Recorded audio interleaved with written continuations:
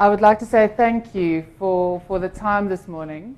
It is the first time I think that I have presented at this function. I have at the short-term one and at the main one, but never at this one. And it's nice to see a lot of familiar faces here. And I think when Donovan contacted me a couple of weeks ago to ask me if we'll do a presentation on ORSA today, I think my first thought was, sure, that's quite a dull topic. You know, I think it's a bit overdone. Most people know about it. What can we do to make it a bit more interesting? But I think I speak for both Kavi and myself in preparing for today, kind of going through the journey that we've been on with, I think it's probably more than 20 clients to get them ready for the mock ORSA and the journey that we'll continue with them.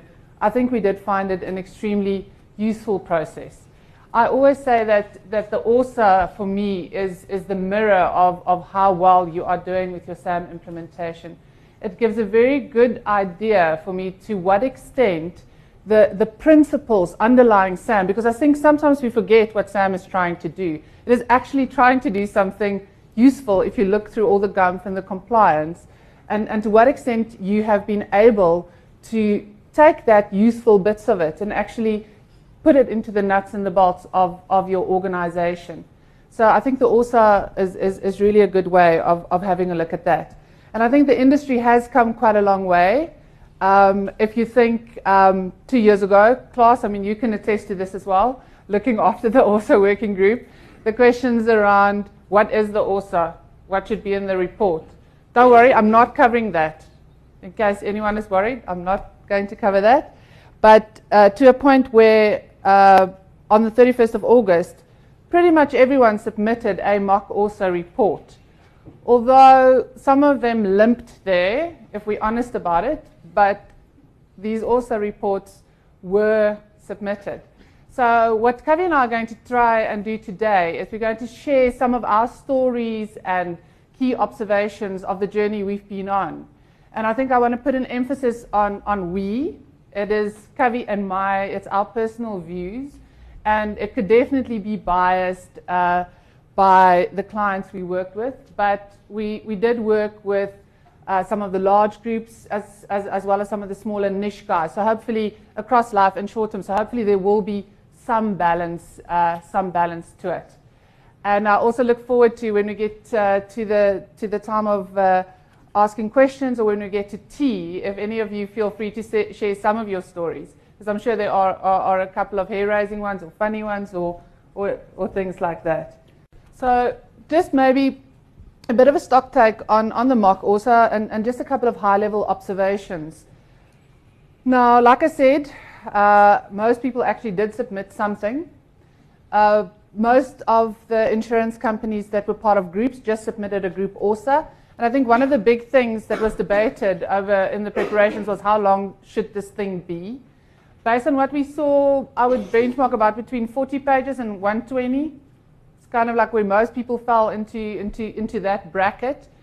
And the amount of effort that went into producing these mock ORSAs varied widely across the industry, ranging from the one-man band starting a month before and the board not seeing it at all, to very big company-wide projects engaging actuarial, finance, risk that was probably project managed, where the board actually did see it, did get an opportunity to comment, but I think it's important to understand it was very wide-ranging. And the other thing is, it's also, there's still quite a big gap. For some companies, it was literally their first ORSA. Like I said, the boards haven't seen it. For others, it's actually quite a well-established process. For one of our clients, it was their 5th or 6th one that they actually did. So the board was very familiar with it, have given quite a lot of feedback as to what they want to see in it. But it's also maybe fair to say that a lot of the guys that have produced their ORSAs quite a number of times are also some of the companies that are part of IMAP, where I think the focus to get ready for IMAP has forced a greater urgency to get those ORSAs in front of the boards more regularly to meet the use test requirements as well. Now, if we're honest about it, my personal view is the bulk of the industry still treated this submission as a compliance exercise in the main, and that I don't, Kavi will talk a little bit about risk culture in a little while, and that there was not that much benefit obtained from a lot of these mock ORSAs that were produced. It was just compliance.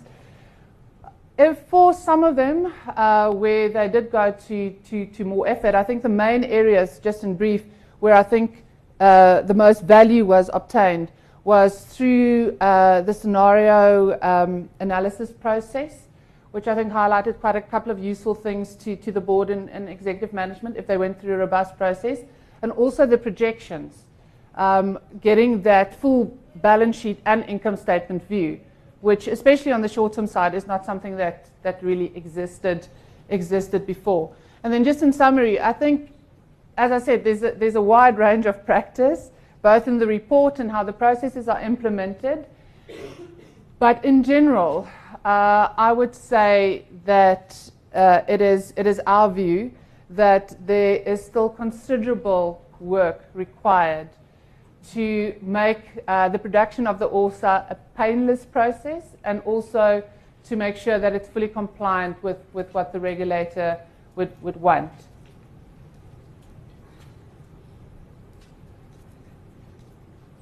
Sorry, I will get this right as we progress. Okay, so can everyone hear me? Yeah. For the next part of the presentation, we'll take you through, as Sumarie mentioned, was some of the lessons learnt from our perspective, some of the observations, and we've tried to also highlight areas of key focus. And in going through the ORSA, we've divided our observations into 5 key areas, which seem to make sense as we went through them. The first one is use and embedment, then communication, the ORSA process itself, technical aspects, and then we'll finish off with, as Sumarie mentioned as well, the risk culture and the sponsorship for the ORSA process. So starting off with use and embedment.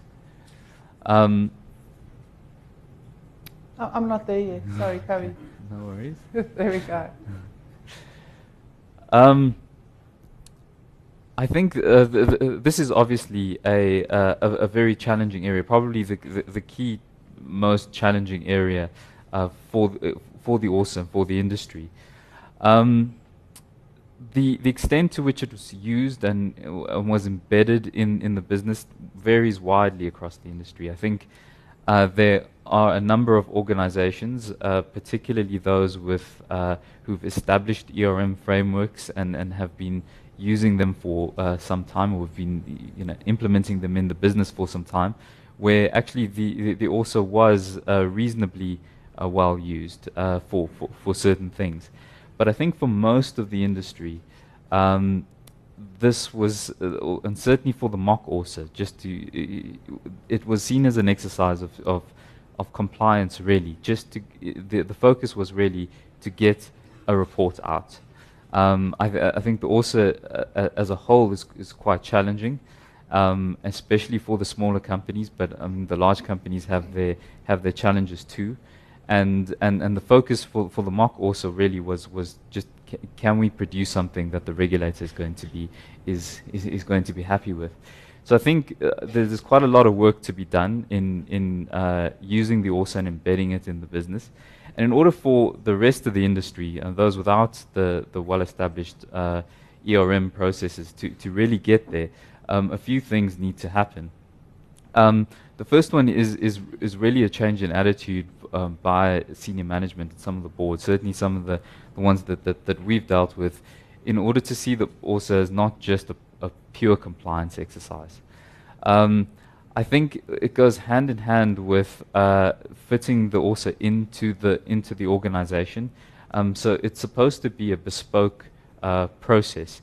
And while I mentioned practice does vary across the industry, I think there is there is still quite a lot of work to do to really customize ORSA processes and really fit them into the organizations in a way that works. And I think if that happens, we'll see a change from the senior management and boards in the industry to seeing it more than a compliance exercise and looking to derive some value from it. Also, what needs to happen is turnaround time. So in our experience, in a number of organizations where the ORSA is actually used, we can see the turnaround times for producing capital numbers and projections are quite long. It takes a lot of organizations over a month to produce projections of future solvency, and several weeks to produce solvency assessments. And I think in order to ensure the ORSA is used more widely in the organization, those turnaround times really do need to shorten. There's also quite a big education gap with a number of boards. Some of them are obviously more advanced than others, but there isn't as much understanding as there should be, I think, in boards on what value can actually be derived from the ORSA, what information they should be looking for, and where they can actually use it in decision making. If these things are focused upon in the next year or two, I think we'll see a lot more use of the ORSA. There are obviously a few use cases that have been explored, but only just a few. In general, what we've seen, again, particularly with the smaller organizations, the key area where the ORSA has been used is to really get an understanding of the risk profile of the business for the first time, and to get an understanding of the capital drivers that really drive the capital requirements. But in general, the amount of value derived from the ORSA will vary from organization to organization, and it is natural for it to do so. I think the more risk and the more uncertainty there is in the organization, the more value you ultimately get from the ORSA. So if you have a large capital buffer, a very stable book of business, a very simple business, very simple investments, the amount of value that you'll get from an ORSA process will be much less than if you are much closer to your solvency margin with only a little leeway, a very complex investment portfolio, a very dynamic business that's changing quite a lot. The ORSA will obviously find a lot more use in that sort of organization, because solvency management is a much bigger deal. But across the board, I think more needs to be done to derive value out of the ORSA. There were, however, in our experience, a few interesting use cases that are worth mentioning, apart from the very low-hanging fruit which I mentioned earlier. For some of the smaller organizations, the beefed up, as I call them, projection models. So in order to produce projections of future solvency, it required more investment into budgeting and forecasting processes that finance teams have developed. And for some of them, the automation of this and the increase in the accuracy of these processes actually added a lot of value. And the finance team themselves actually got a lot of value from it. Assessing the impact of corporate insurance. So this was a particular case where the company had actually built and invested quite a lot in an operational risk model, and so the model also considered the corporate insurance that was being purchased, and risks to assets, as well as risks to potential liabilities that the company may face. And there was a very interesting exercise which we did in order to optimize or identify gaps in the corporate insurance and look at actually how it's priced. Actually very similar to a reinsurance optimization or a reinsurance analysis exercise. Acquisitions and investment mix impacts. There was quite an interesting case about a month ago where a fairly large organization was looking to change their mix of cash investments. And what was interesting for me anyway is you wouldn't think the introduction of a new bank, for example, would have a big impact on solvency or would need that much consideration. It is, after all, a cash investment. But I think given the way that standard formula works and the concentration risk charges, there was actually a fair amount of analysis that was done around introducing the new bank, the credit ratings that would be permissible. Stress and scenario testing is one of the key areas as well where a lot of value can be derived. For a number of organizations that we worked with, there was a lot of focus on very extreme stresses. So reverse stress testing was done, but the stresses and scenarios that were derived tended to be very extreme, on the order of 1 in 100 years, 1 in 200 years. So not things that people would expect to see in their working careers. And for those sorts of stresses, they're obviously very useful for resolution planning, recovery planning, but they tend not to speak to the business strategy that much. For one client, there was a particular emphasis on risks to business strategy, and while the extreme stresses were done, we also focused quite a lot on much milder events, so 1 in 5 years, 1 in 10 years, things that you would expect to see but are still reasonably extreme events. And there was a fair amount of discussion and quite a lot of value that came out of that discussion, and a lot of input into their strategy processes more generally. So embedding the ORSA and deriving value from it in general is definitely going to be a focus for the industry going forward. And there are two key areas that the industry really needs to place a lot of emphasis on. The first one is really getting the various stakeholders in the business to buy into it and to use it in their day-to-day work. And as I mentioned earlier, I think turnaround times and engagement with those stakeholders is key to doing that. But also, I think training. I think we sit in quite a number of board meetings. In fact, I was sitting in one about 2 weeks ago, where we're presenting on the mock ORSA, and the board basically said, we're fine. We don't need any more training. We just want to see the results of the ORSA. And after working through the report and presenting it, there was very little challenge, even though there was quite a lot of analysis, and I thought quite a lot that the board could have challenged us on. We really didn't get enough challenge. And to me, it points to more training and more understanding being required from boards.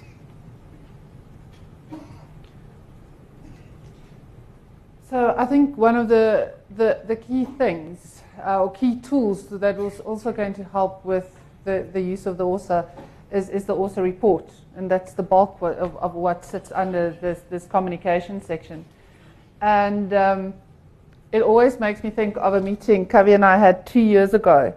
This always comes to mind for me, with the FD of one of the larger insurance groups locally, who told me, Sumarie, what I need is we need to write the Wilbur Smith of ORSAs.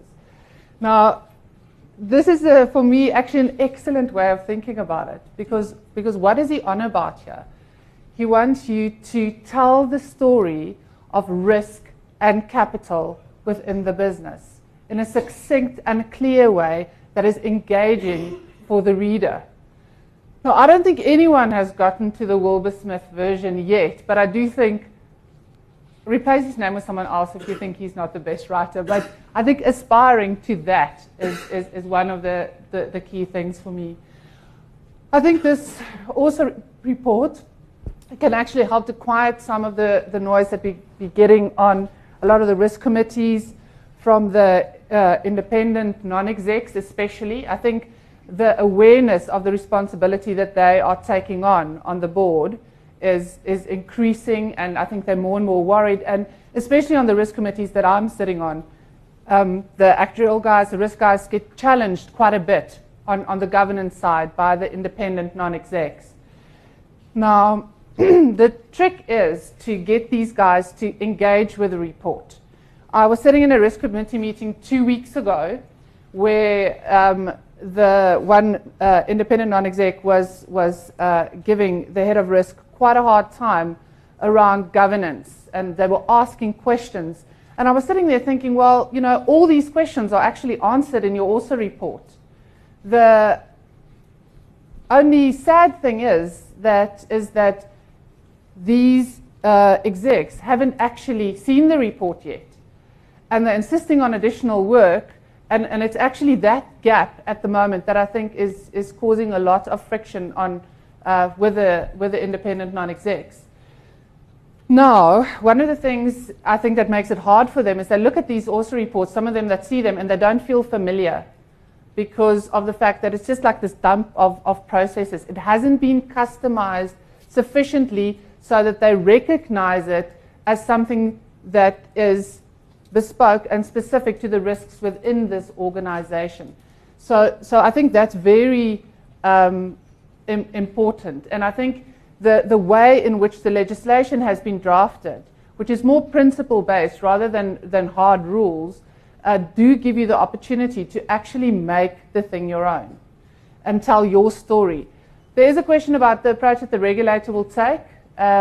But I mean, if you ask my opinion, the ORSA report for a large life group like Liberty and the ORSA report that you produce for a personal lines, retail-linked insurance company like JD, they shouldn't look the same. They shouldn't contain the same things. And I think that balance, if we can get that right, that will help quite a lot. Now, the other thing is, like I said earlier, I think very often the ORSA reports at the moment is just a dump of information from a variety of sources. When we go back to that comment about Wilbur Smith, right, your ORSA report is supposed to be an executive summary of how you manage risk within your business and how much capital you need to cover residual risk, if we take it simply and we don't look at the forward.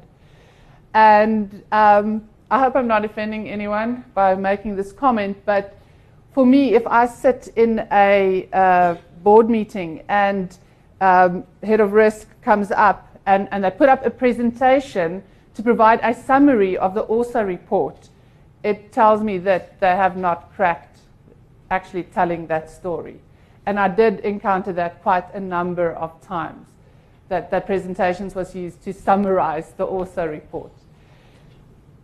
Now, what do I think industry needs to focus on? I think what we've been focusing on, like Kavi pointed out, is we've been thinking about what does the regulator want? How do we keep the regulator happy? Now, my question is, I think we should be thinking about how do we make the board and the risk committee love the ORSA report, right? How do we get that to happen? And maybe then the key question to ask there is, can we get to a point where the ORSA report actually replaces the risk committee pack? And I think that's one of the key challenges I want to put out there. So on the ORSA process, then I think, as Sumarie mentioned, it's quite a challenge to produce an integrated report. But more than that, what we've seen is getting the various stakeholders on the ORSA to work together and dividing the roles and responsibilities in a sensible way has also been a fairly challenging process, particularly when it comes to the division between risk, actuarial and finance. And there's no fixed model on how to break these responsibilities down. What we've seen in the industry is that it tends to, the work tends to find the skills. So wherever the deepest skills lie and whoever's capable, that's where the most of the work tends to go. Certainly when it comes to risk and actuarial, there are a number of risk functions within the industry which have very limited actuarial skills. And in those cases, a lot of the risk work on the ORSA or the actuarial work, the actuarial components of the ORSA tend to fall onto the actuarial department, with risk taking on a lot more of the ERM type focuses. whereas for other organizations, there are actually actuarial skills in the risk management function. And there we see, the risk management function actually doing a lot of the a lot of those assessments on solvency and capital requirements, and the actuarial function then being limited to things like the technical provisions and the valuations thereof. So getting these different departments to work together in a completely integrated way has challenged, I think, both large and small organizations. In fact, we were busy with a smaller client about 6 months ago, where the finance division had actually produced the forecasts for a number of years and had forecasted technical provisions. Obviously the way that they'd done it, being accountants, was obviously in an accounting way and reasonably simplistic.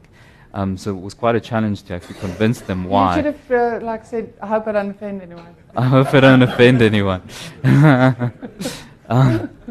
Yes, there was a lot more investment that went into the actuarial model in this particular case.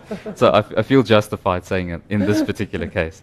And so we actually did need to convince them that this forecast of the technical provisions was a more accurate way. And in the end, we managed to integrate those two things together, and not only help the budgeting process, but also help the ORSA process.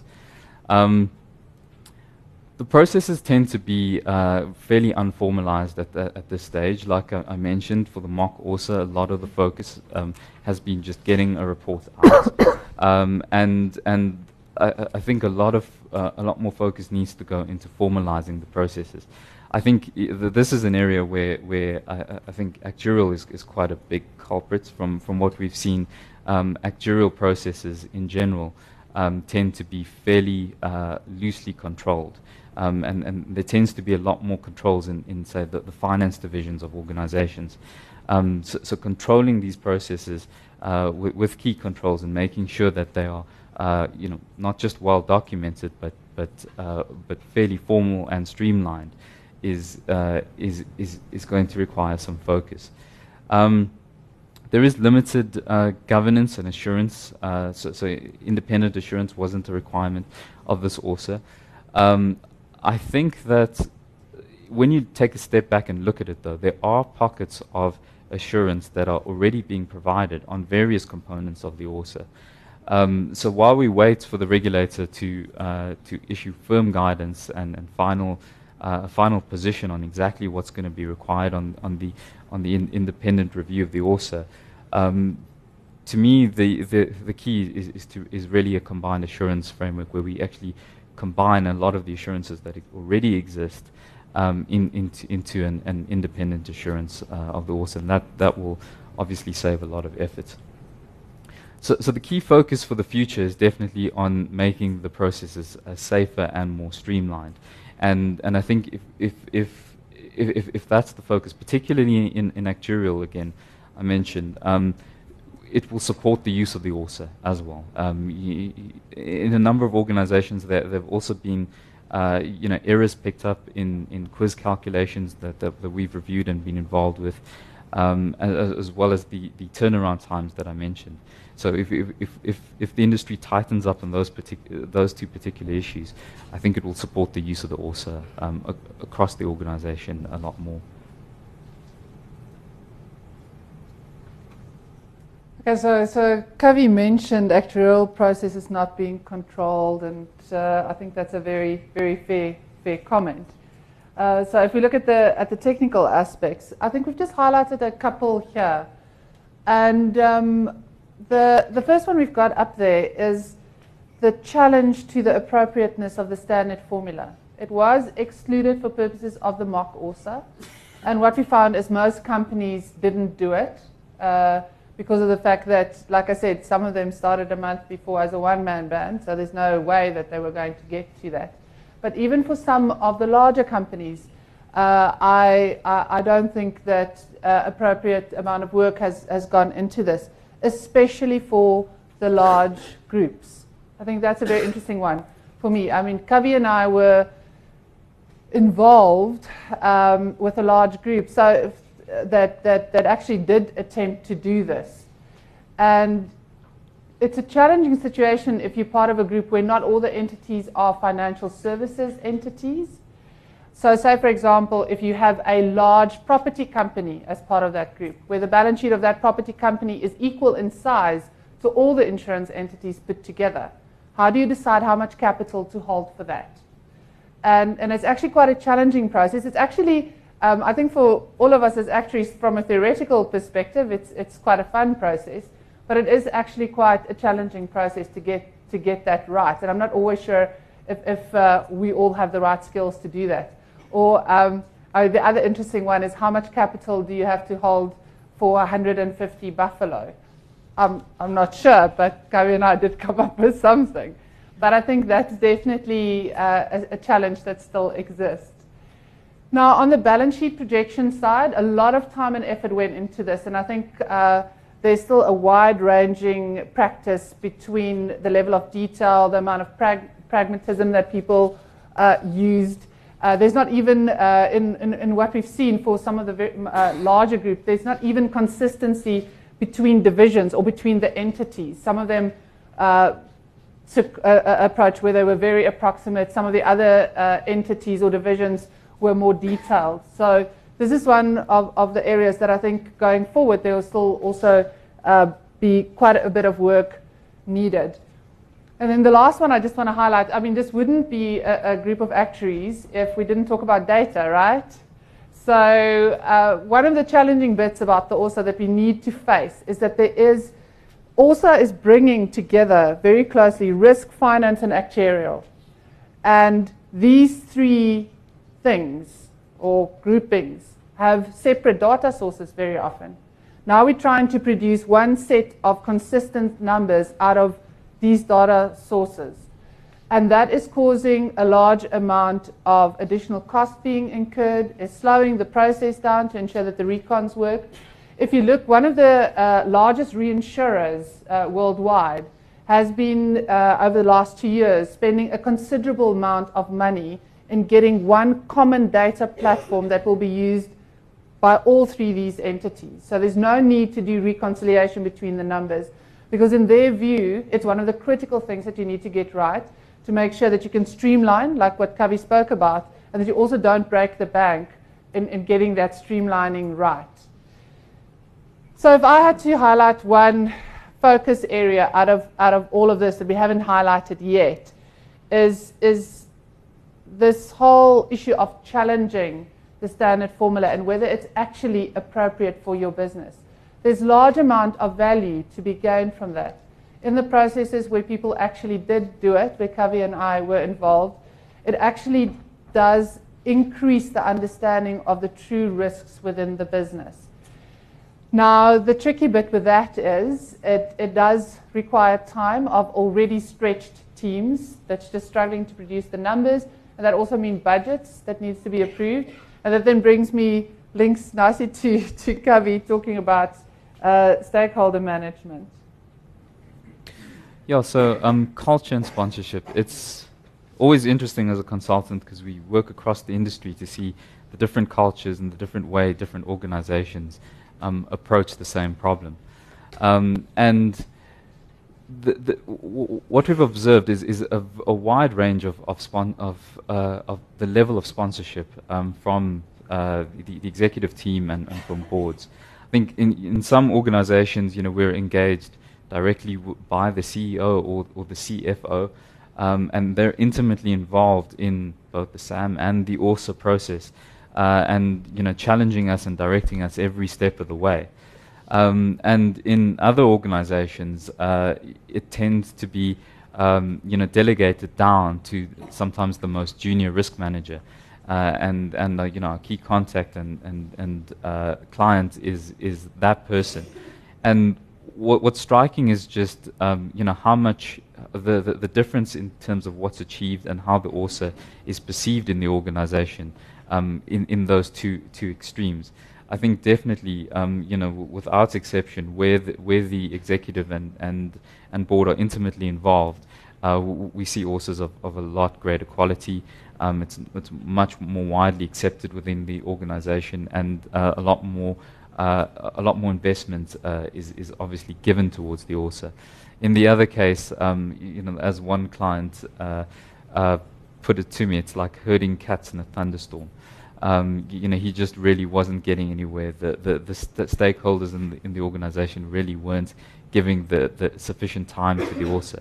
And so there's definitely a level of, and we're not suggesting that this needs to be the key focus of the entire executive team, but there's definitely a level of sponsorship that's required at a board and an executive level in order to establish the process and make sure that the ORSA is used properly.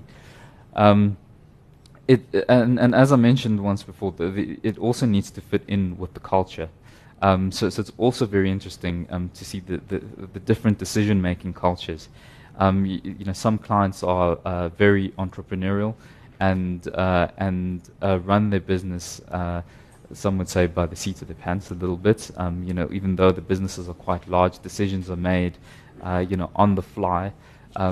Governance and risk management tend to be seen as hindrance to sort of progressing business.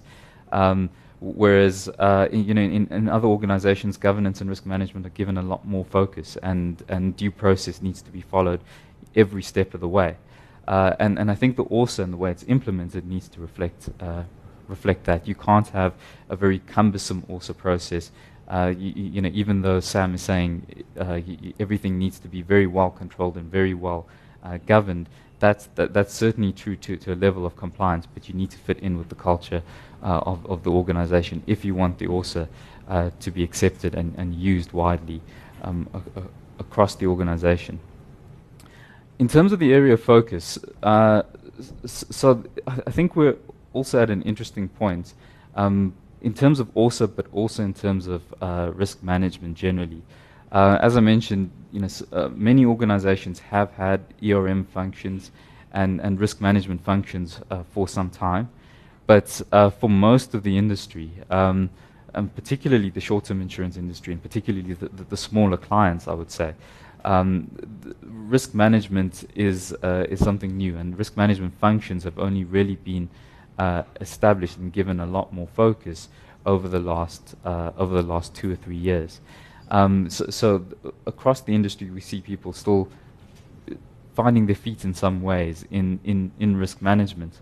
There's a very big challenge that I think faces risk management functions and also processes together, and that's really to justify more investment and more attention in that area.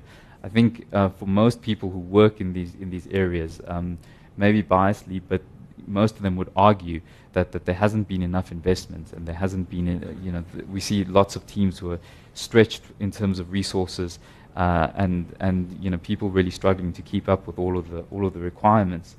But in order to get that investment, I think the challenge for risk management is to deliver value.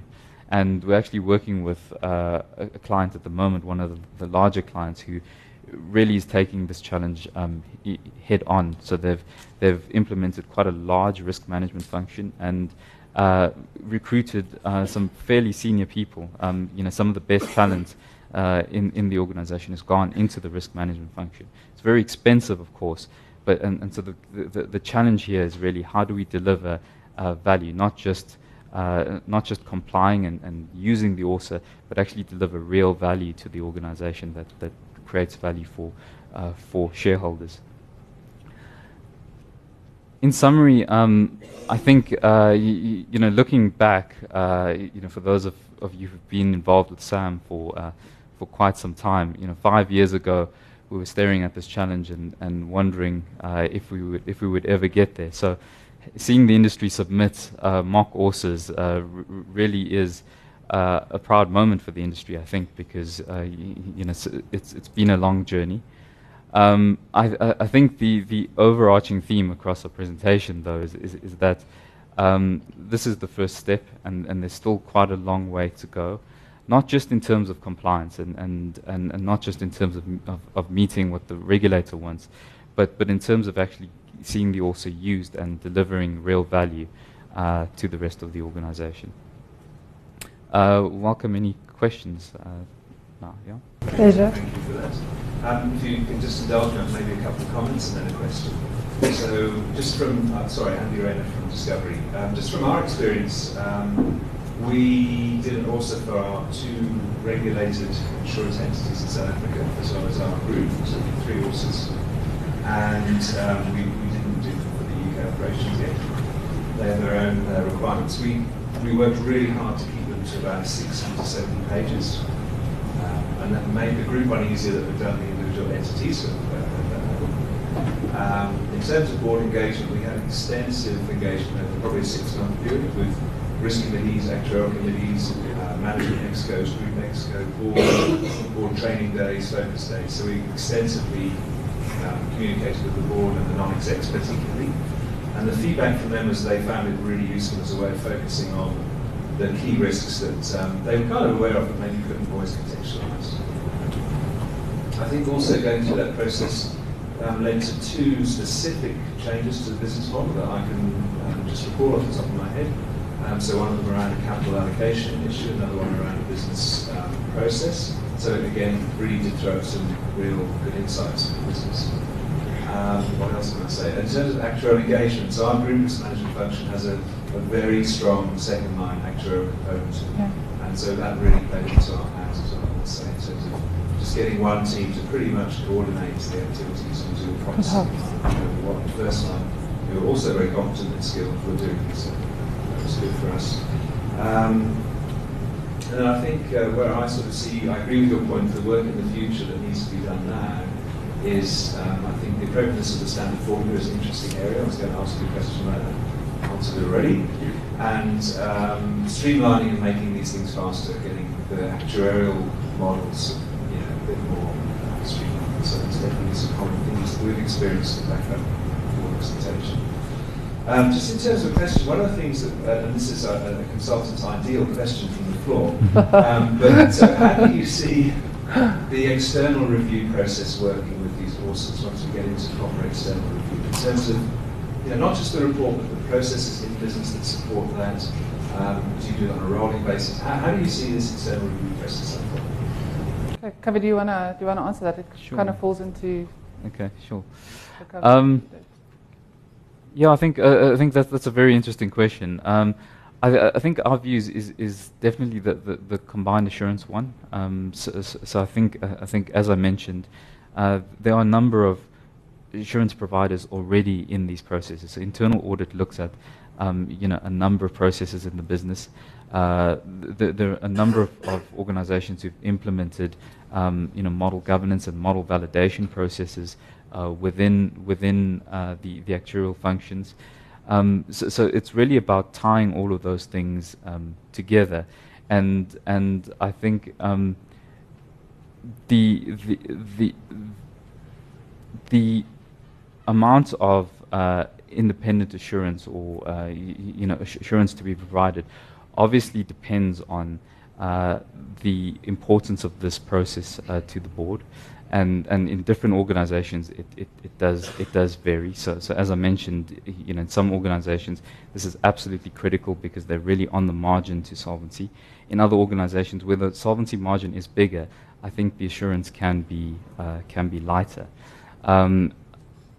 As to whether it should happen, every year or be spread out over a number of years, I think ideally it could be spread out because that would spread the cost, but I think that certainly from our engagements with the regulator, it does seem that they're probably going to insist on at least some sort of review on an annual basis. Yeah, I think I would agree with you. I think the main thing here is, and as I see it, there's already so many layers built into this thing. If you think also with HAC, on the numbers, on the role of internal audit with checking processes and controls and all those kind of things, it's important not to duplicate costs. I do think there is value in, and that's not just speaking from a consultant's perspective, in getting an external review of the report just in the sense that getting another viewpoint or some pointers on maybe where you can get more value out of what you're doing currently, that's very useful. But that's not really an independent assurance role. That's more like a benchmarking kind of role. It's not 100% clear to me exactly how the regulator is going to go about it. But for some of our clients that's in the IMAP process, the way we've approached it has been on this heavily combined assurance view, using the numbers being validated by the validation team that's doing that, internal audit playing a role, and external audit actually playing some role as well. And with all those three together, we did the review. Colin Consultant at Mutual Assurance Society. I was going to get your views, and I think there will be guidance from FSB forthcoming in terms of the timing of the ORSA, whether it should sort of follow the year-end process or should wait for the next strategic session to update, for example, those projections. So something to get your views on that. Okay, I'll start, and you can add, Kavi. I do hope that the regulator does not give firm guidance on this. I don't know where Klaas and his team is on that, but I hope that the regulator doesn't give firm guidance on it, because I think in order for this to work and to work for businesses, they need to decide where some of these things need to happen. And I think the report is a culmination of a number of processes. And these processes will happen right throughout the year at the right points in time for that to work. So you get people at the moment that is looking at producing their ORSA when they're doing their strategic planning. And then you get some that will do it after year end. I think doing it at year end, one of the tricky bits around that is it's already quite a strained process producing. So you're going to put a lot of additional strain on already stretched resources. And I'm not always sure if that is the place where some of these processes add the most value. So when you're doing a strategic planning, that's more where you want to look at your projections, want to look at your capital projections. So that's my personal view on it, but I'm not sure where it will end up. Yeah, Kavi? Yeah, I think it's a very good question, and we get asked it a lot, and there is quite a lot of uncertainty also just in what's going to happen over the next year. So the number of clients who have 31 December year ends, wondering if they actually need to submit an ORSA in 2016, or whether they can wait until 2017 when Sam is in to submit an ORSA report. I think all we can do is consult with the regulator, because it is a little bit unclear at this point. Thanks, Klaas. Right, thank you for that very interesting presentation.